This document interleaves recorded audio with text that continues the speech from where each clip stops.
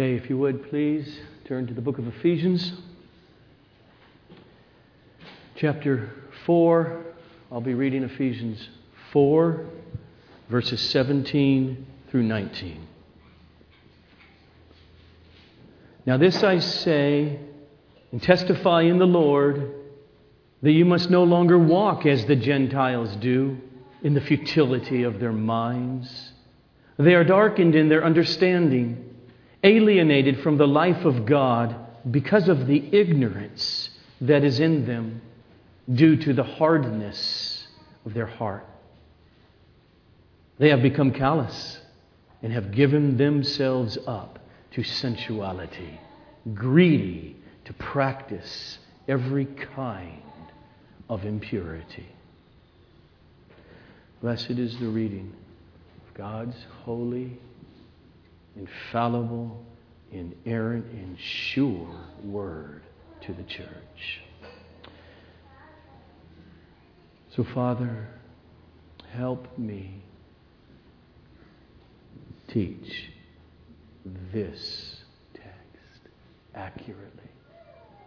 Protect from error, that I may speak. Each heart protect. And that which is here, that which we see, and help us see clearly what is here. Work it in us. Oh, cause us to really, day by day, sense and feel only Jesus. I want to see Jesus. I want to be with your Son. I want to be molded by Him. I want to walk in holiness.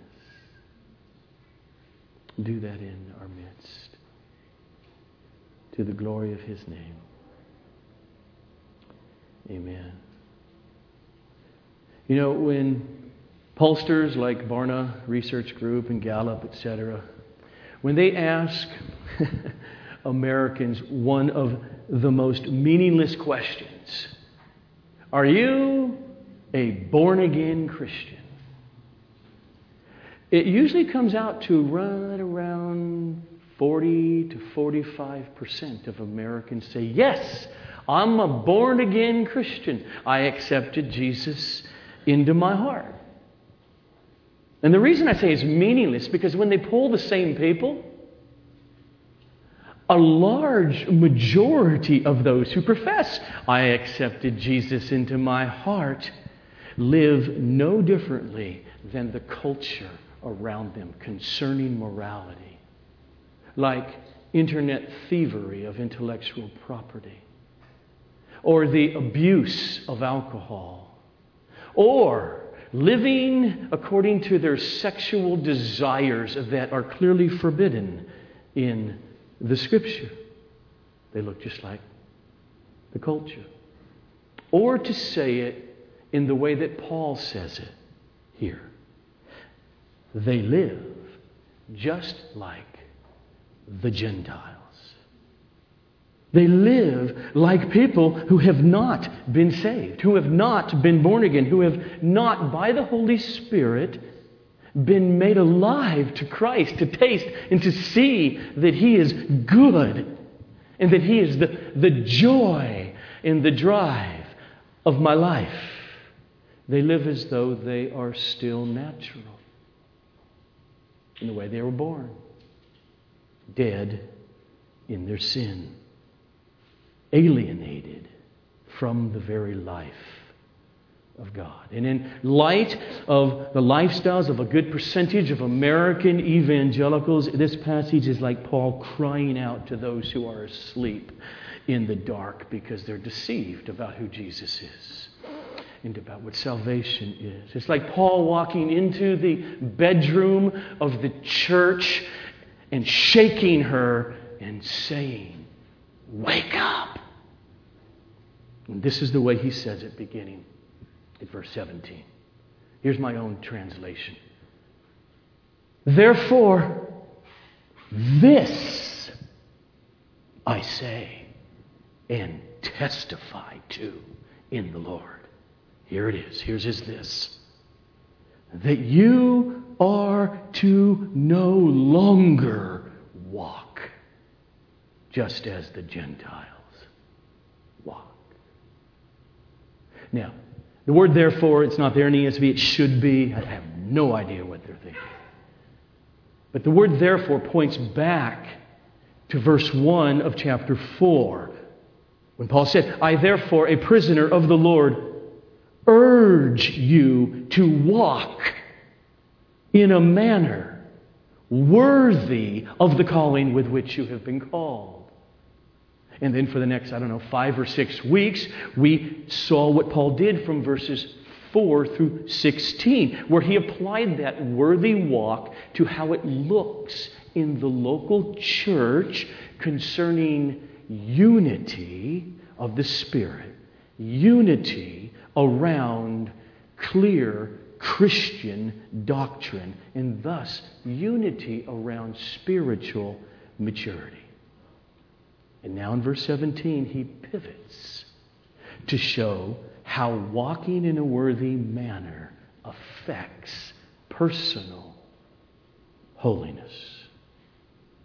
And to drive this home, he uses strong language in verse 17.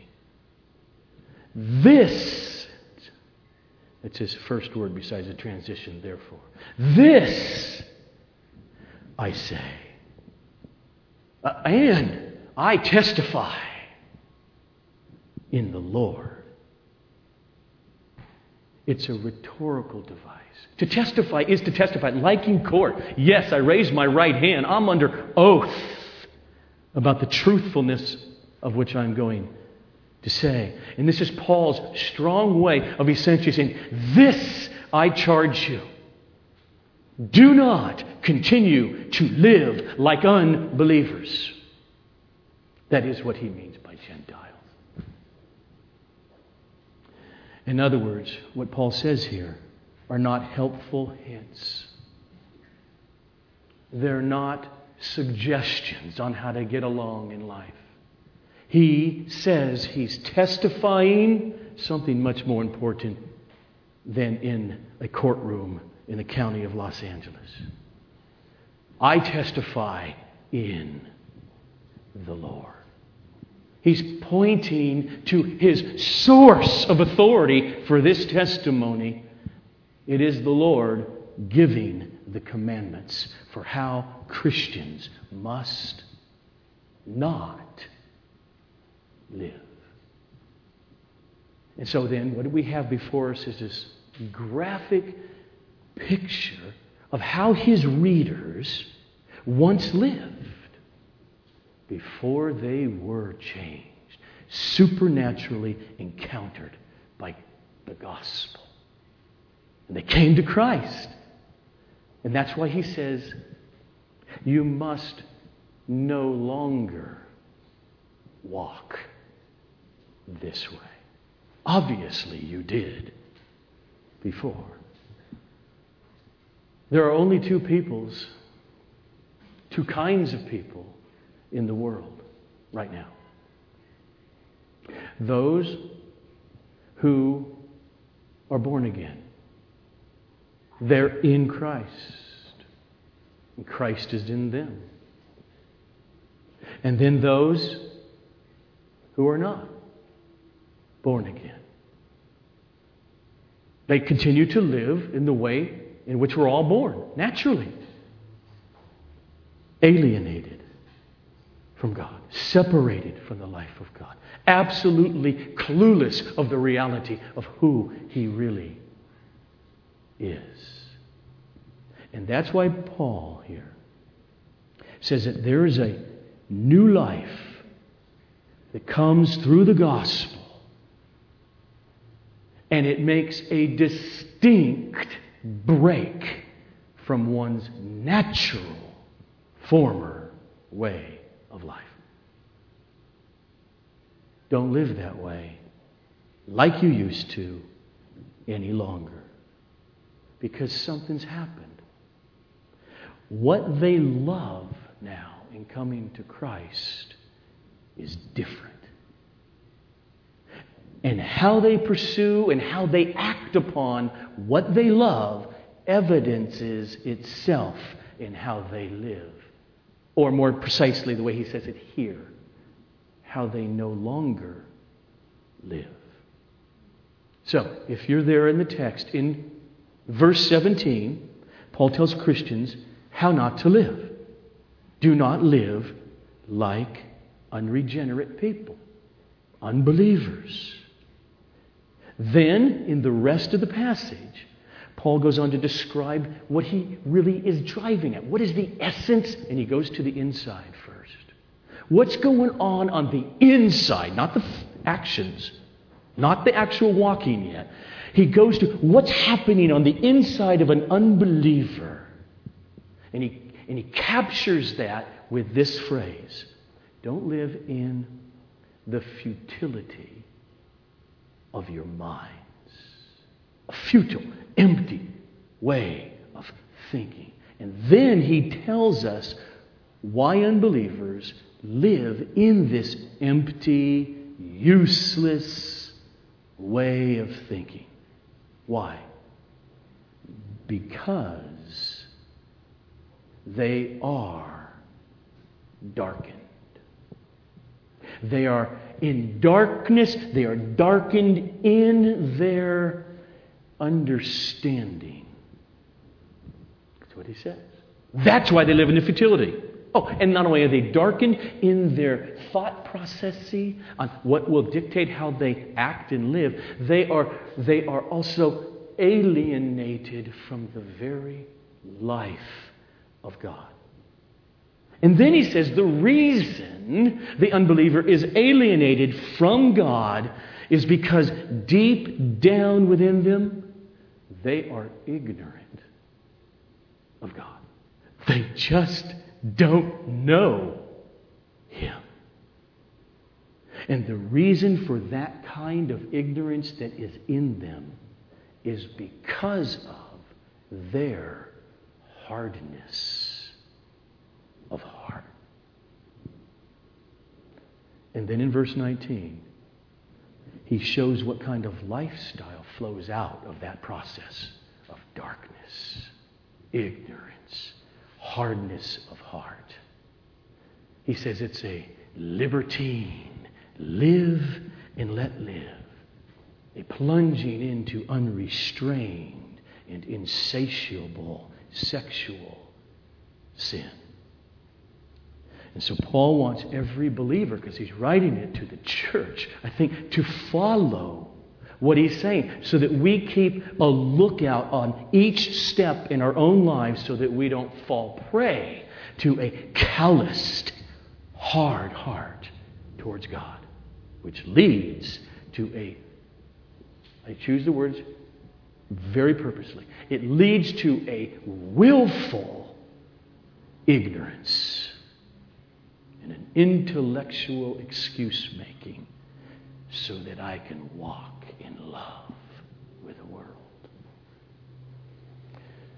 Notice that in every believer, Paul calls them, in verse 17, to not walk or live your lives in the futility of your minds like unbelievers.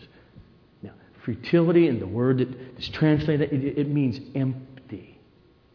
It means useless. It refers to a mind. It doesn't mean that the person can't have a PhD in mathematics. It just means that their mind, when it really matters about reality, it lacks substance. It's a thought process day to day that just leans toward distraction, emptiness, futility to pass away time in weeks, months, in years. And for some, it manifests itself from party to party. Where's the next party? I mean, if alcohol and drugs can make me sensually feel better now, week by week, then that'll be my pattern of life.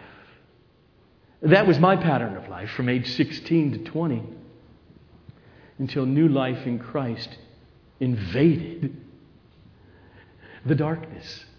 How? It didn't say darkness too. It just the light shone and the darkness was gone. My desires and my thought processes changed, and thus how I walk.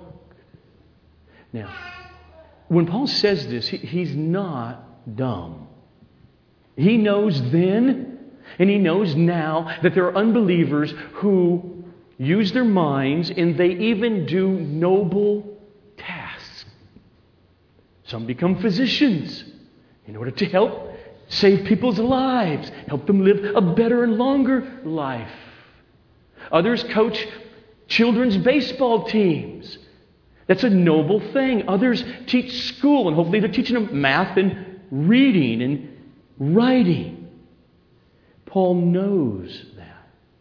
What he is pointing out when he says the futility, the emptiness of the mind is that as they go through life, they're doing it without taking God and eternity, the ultimate things, into account.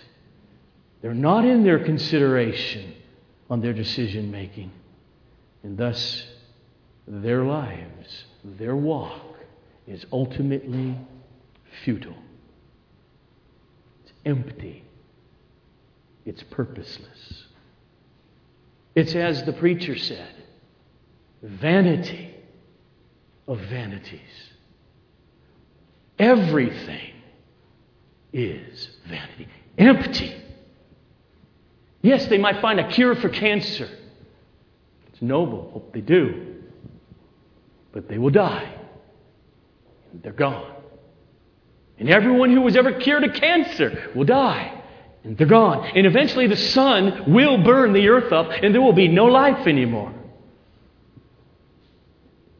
And it's utterly futile without God. To live in the futility of one's mindset and thinking is to live without regard for God and Christ and for eternity and for consequences. It is to therefore live for the self-gratification of sensual pleasures without regard for the consequences of eternity. Paul is saying, don't live as if God doesn't exist. We must all stand before the judgment seat of Christ. Don't live as if Christ did not die for your sins in order to break you free from your former enslavement to sin and your sinful desires. This way, he says it in verse 17. Therefore, this I say and I testify in the Lord, that you must no longer walk as the Gentiles do in the futility of their minds. Now, he's not done. Because now he goes on to say that the futility of the mind comes from something. It comes from having been darkened in the understanding. Let me just read it with my translations. You can see, because this is the flow and the logic of his text. Unbelievers, they live in the futility of their minds. Why? Because they have been darkened in their understanding. When Adam sinned, it plunged the entire human race into intellectual and mental darkness. By nature, we human beings became incapable of reasoning things through from God's perspective. Oh, we can follow the laws of logic and understand that 2 plus 2, that idea out there equals 4, always does. Absolutely. But the darkness is in the mind and in the reasoning faculties, its impossibility to see reality for what it truly is from God's perspective. This is how Paul talks about this in 2 Corinthians 4:4,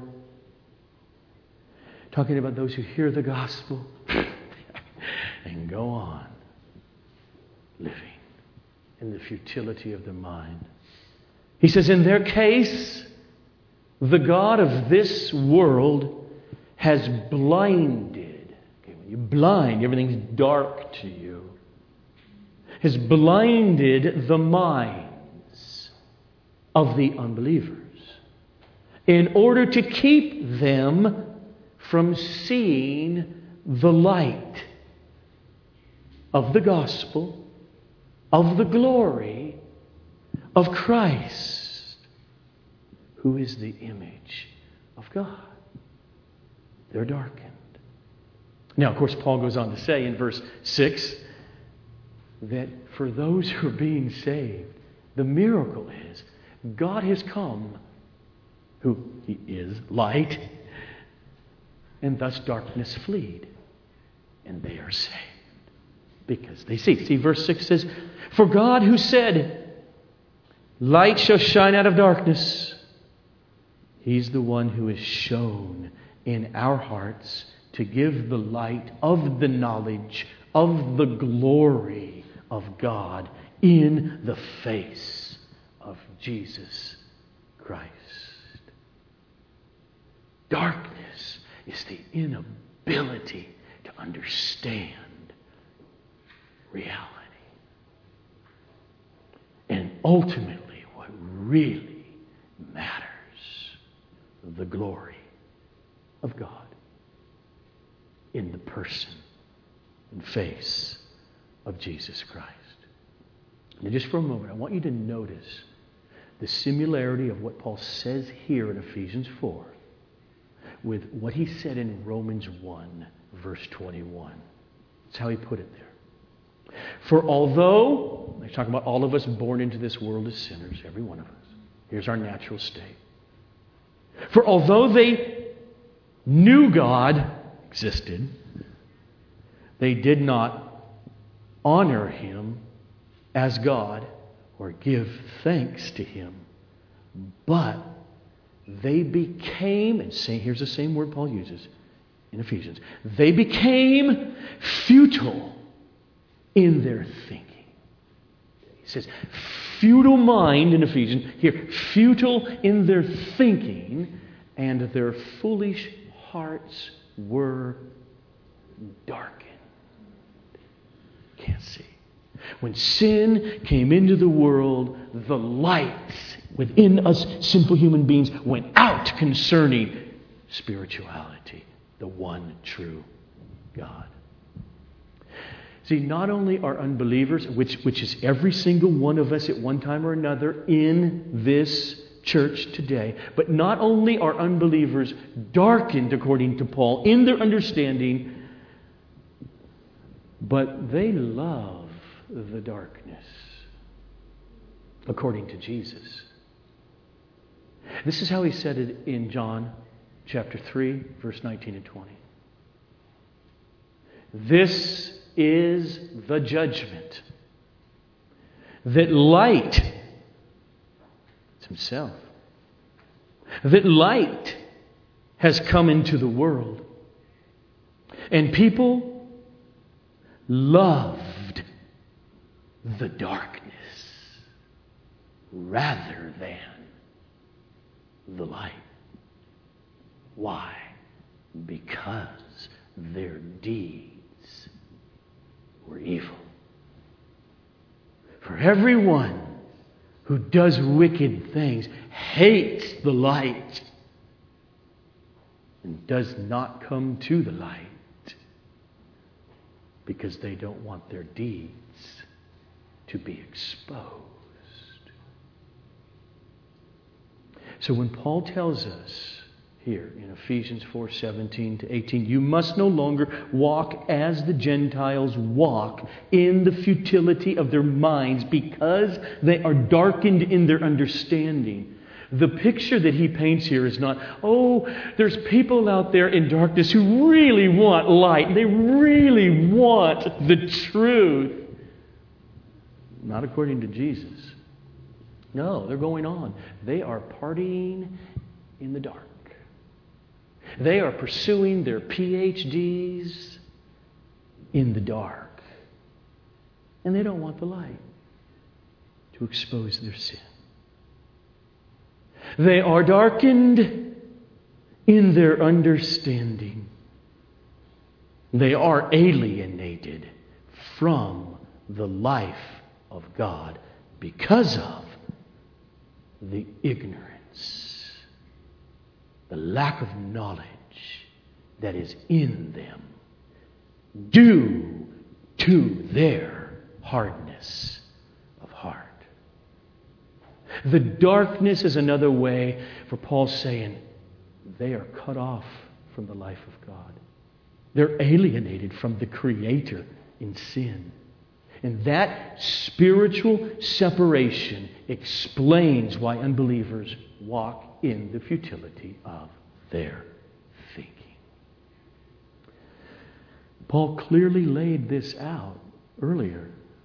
And I'm just going to read it in chapter 2. Starting with verses 1 through 3. This is all of us, naturally. Before coming to Christ, because of God's mercy, this is the human being. And you were dead in the trespasses and sins in which you once walked. You were following the course of this world. You were following the prince of the power of the air, the spirit that is now at work in the sons of disobedience to God, among whom we all once lived in the passions of our flesh, carrying out the desires of the body and the mind, and were by nature children of wrath, just like the rest of mankind.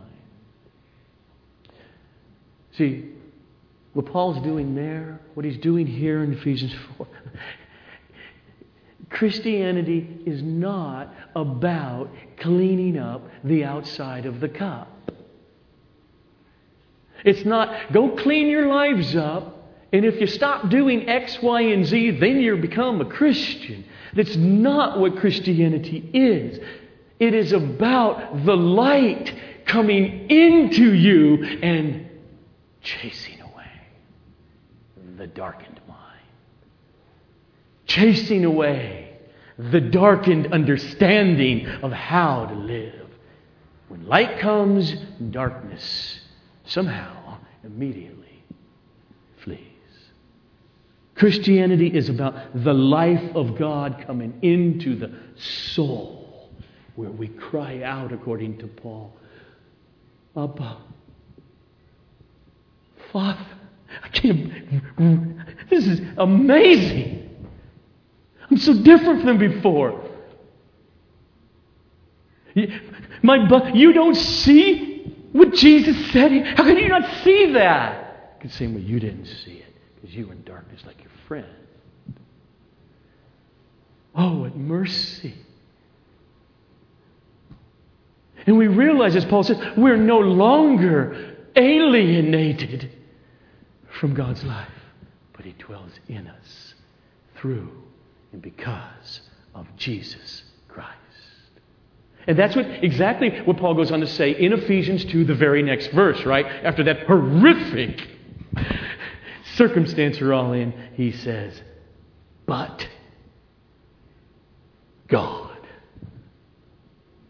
being rich in His mercy, because of the great love with which He loved us, even when we were dead in our trespasses, He made us alive together with His Son.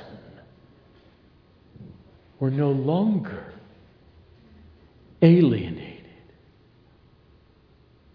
Unless anybody say, well, it ain't my fault then, because I'm born into darkness and alienation from God. Lest anyone dare to say that, Paul says, no. The futility of your reasoning, unbeliever, is because of your ignorance of what is truly significant. Wait a minute. Okay, again. No, he says, and that ignorance comes from or is because of the hardness of your heart. Verse 18. They are darkened in their understanding, alienated from the life of God because of the ignorance that is in them due to their hardness of heart.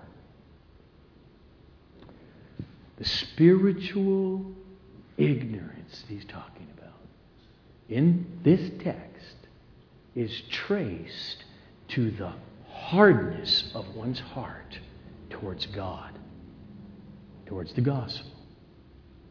And it is that hardness of heart that keeps a person willfully ignorant of God's commands and His love through Jesus Christ.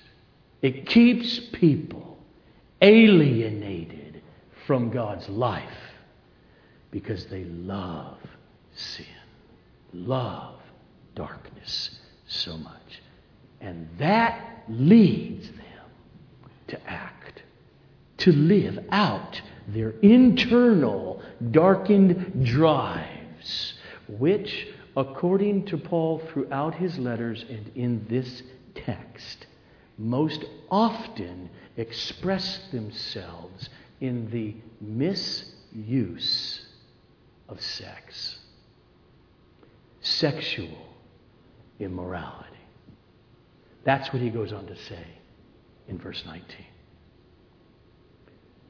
They have become callous. Literally, let me just, again, why did they do that? Okay.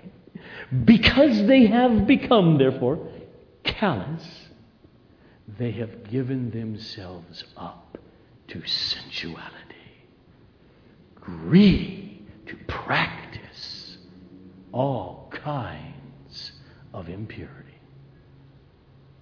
So here, in verse 19, what Paul is doing, he's describing the internal workings again with the sensuality that's inside of us.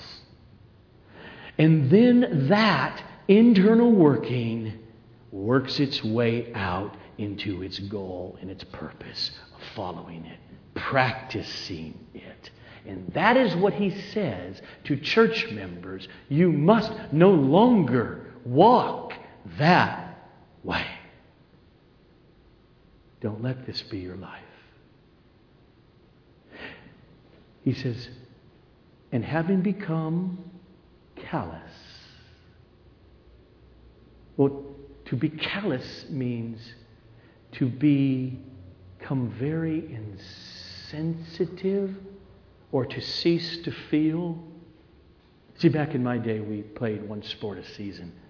So we would put a baseball bat down for 5 months, and my hands would become soft. And then you get back into the cage 5 months later, and you bleed, and it hurts. But you got to get back in there again, and bleed a little bit more, and rip the skin off. Within a couple of weeks, the calluses are ready to go for the next 6 months. You can stick a needle through them sideways. Remember, kids do. You can't feel it. This is what he's driving at. But of course, he's applying it to spirituality and morality. And so when Paul here applies, they become callous to spirituality or to morality. It means they lose the capacity to feel any shame or to feel fear of God So Paul seems to be aware of a threat. Of the threat that the world, the cultures, the Gentiles,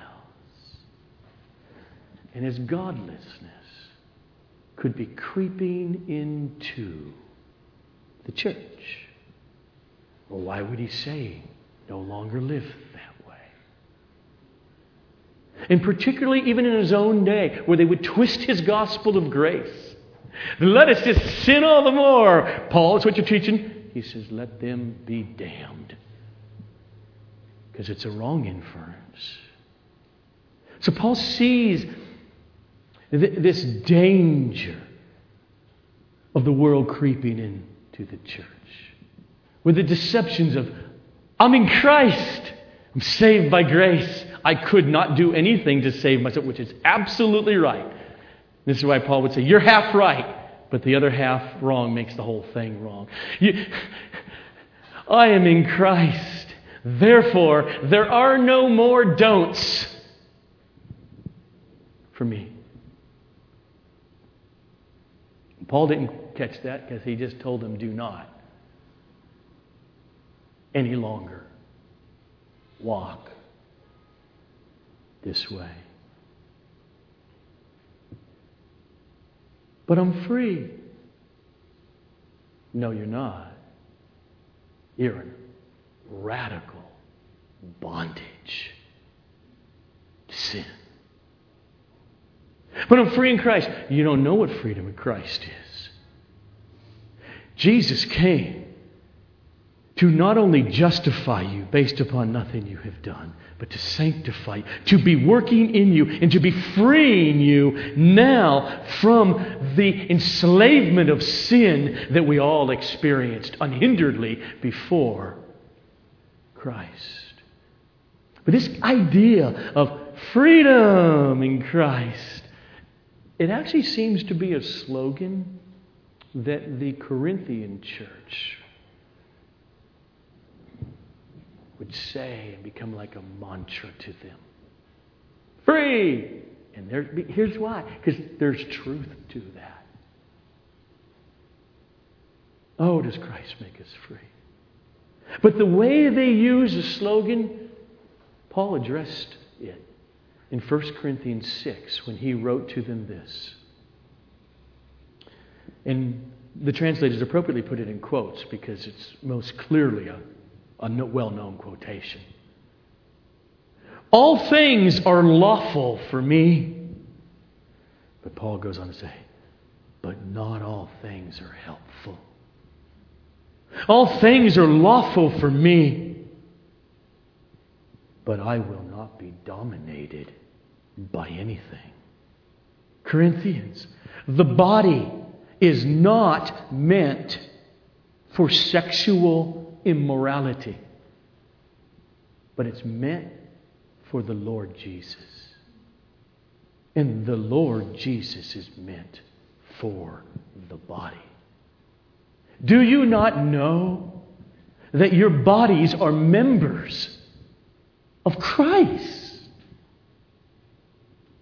Shall I then take the members of Christ and make them members of a prostitute?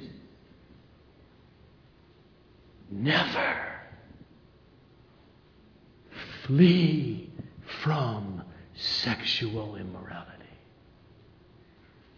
Every other sin a person commits is outside the body. But the sexually immoral person sins against his own body. Or do you not know that your body is a temple of the Holy Spirit who lives within you?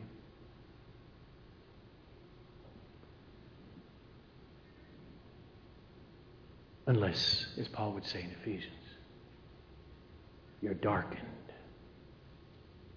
You live in ignorance because of the hardness of your heart. Paul says there is an ignorance in the unbelieving human being that is not freedom, but it's actually God's judgment. That's why they feel so free to give themselves over to sensuality. I didn't make that up. Let me just, how Paul says this in Romans 1. For although they knew God, they did not honor Him as God or give thanks to Him, but they became futile in their thinking, and their foolish hearts were darkened. And therefore, as a response, God gave them up in the lusts of their hearts to impurity, to the dishonoring of their bodies sexually among themselves. And for this reason, God gave them up to dishonorable passions in homosexuality. And since they did not see fit to acknowledge God, God gave them up to a debased mind in order that they would do what they ought not to do. Okay. That's not freedom. That's judgment. And now here in Ephesians 4:19, Paul says it this way. And because they have become callous, they have given themselves up to sensuality, greedy to practice every kind of impurity. Now, the word here, translated sensuality, it refers to a person who just casts off all restraint. Sensuality, it points to the internal sensual, the senses and the drives that would feel so good that it just becomes undisciplined in its life. And especially, but not limited to, unrestrained sexual lust. And its drive to just indulge the sensual pleasures. More drugs. Oh, I just feel. More money makes me feel relaxed. The more insensitive and the more calloused the heart becomes towards God, then according to Paul, the more free it feels to give its decision-making power over to its own sensuality. And it has a purpose. Again, the purpose clause isn't there in the ESV. The other ones smartly essentially have it. The purpose is so that I can do my internal drives. That's why the darkness. I want to be able to do it and sleep at night. The purpose is literally the word is work. Working out or acting out or doing all kinds of, and then he uses the word impurity. With greediness. He doesn't mean impurity and greed. He means a greediness for more and more sexual impurity. It's insatiable. Most commentators agree that when Paul uses this word impurity here and all over the place in his list, it always has this sexual, immoral connotation. Just for a moment, I want to read to verse 19 from the New American Standard Bible first. They translate, it's a good translation. And they, having become callous, have given themselves over to sensuality for this purpose, the practice of every kind of impurity with greediness. And the NIV also nails the meaning when they translate it this way. Having lost all sensitivity, they have given themselves over to sensuality so as to indulge in every kind of impurity with a continual lust for more and more.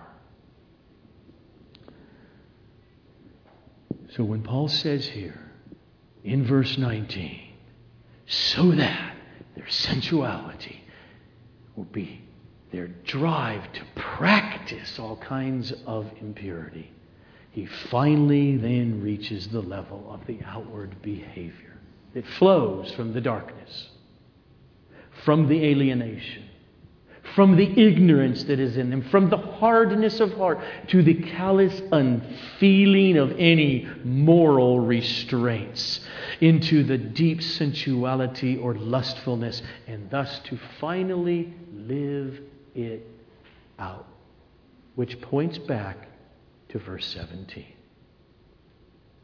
Now this I say and testify in the Lord, that you must no longer walk as the Gentiles do in the futility of their minds. There's only one Savior for anybody. There's only one Savior from the futility of our minds, from the darkness, from the ignorance, from the hardness of heart, from the sensuality and all-controlling sinful drives of our minds and affections. And that Savior is Jesus. And the way He saves is by giving new life. New life by the Spirit, by new birth, and thus, for every believer, commanded, go on, walk by the Spirit, and you will not be fulfilling the desires of the flesh. That's what Paul assumes when he writes to us. Now this I say and testify in the Lord, that you must no longer walk as the Gentiles walk in the futility of their minds. And that is what Paul will then go on and continue to say in what follows, which we'll come to, God willing, next week. But I'll read it. This walking the way the Gentiles walk, giving yourself over to sensuality and then the practice of all kinds of impurity. But that is not the way you learned Christ, assuming you have heard Him and were taught in Him as truth is in Jesus, to put off the old self, which belongs to your former manner of life and is corrupt through deceitful desires. But instead this, to be renewed in the spirit of your minds and to put on the new self, created after the likeness of God in true righteousness and holiness. Our hope of being free of following such destructive ways of living in life like the Gentiles, the only hope is hearing Christ, seeing the glory of God in the face of Jesus Christ, hearing, as Jesus said, His sheep will always hear His voice, is to hear the great shepherd of the sheep. And as we see in the next text next week, renewing our minds with truth. It is a battle for every true Christian to put off the internal drives to live as an unbeliever and to continually put on new life in Christ and walk it out. Because, as Paul says in Romans, the kingdom of God is righteousness and peace and, don't miss it, joy in the Holy Spirit. The only battle, the only way to win the battle against innate sinfulness and sinful nature of every believer is by a stronger desire, a stronger allurement, the joy that's in Christ. And it's one of the reasons every month we come to the table. We who have said, I feel so sure that I believe this wonderful gospel. And thus you come into Christ and into the church through water baptism. Why we monthly partake together of the body and the blood. Physically we can hold it. Jesus alone is our Savior and our deliverer. So as we turn that way now, just keep this in mind as we'll eat and we'll drink. As Paul said at the end of Romans, wrestling with his sinful inclinations as a believer, who will set me free from this body of death. Thanks be to God through Jesus Christ our Lord. Father, you are good. Your gospel to us, the good news that you have brought to us, the accomplishment of eternal joy and salvation for wretched, God-belittling, darkened, alienated sinners. We thank you. We once were those who, though we knew you, did not honor you or give thanks. But we, in Jesus, thank you for such a salvation. To the glory of His name. Amen.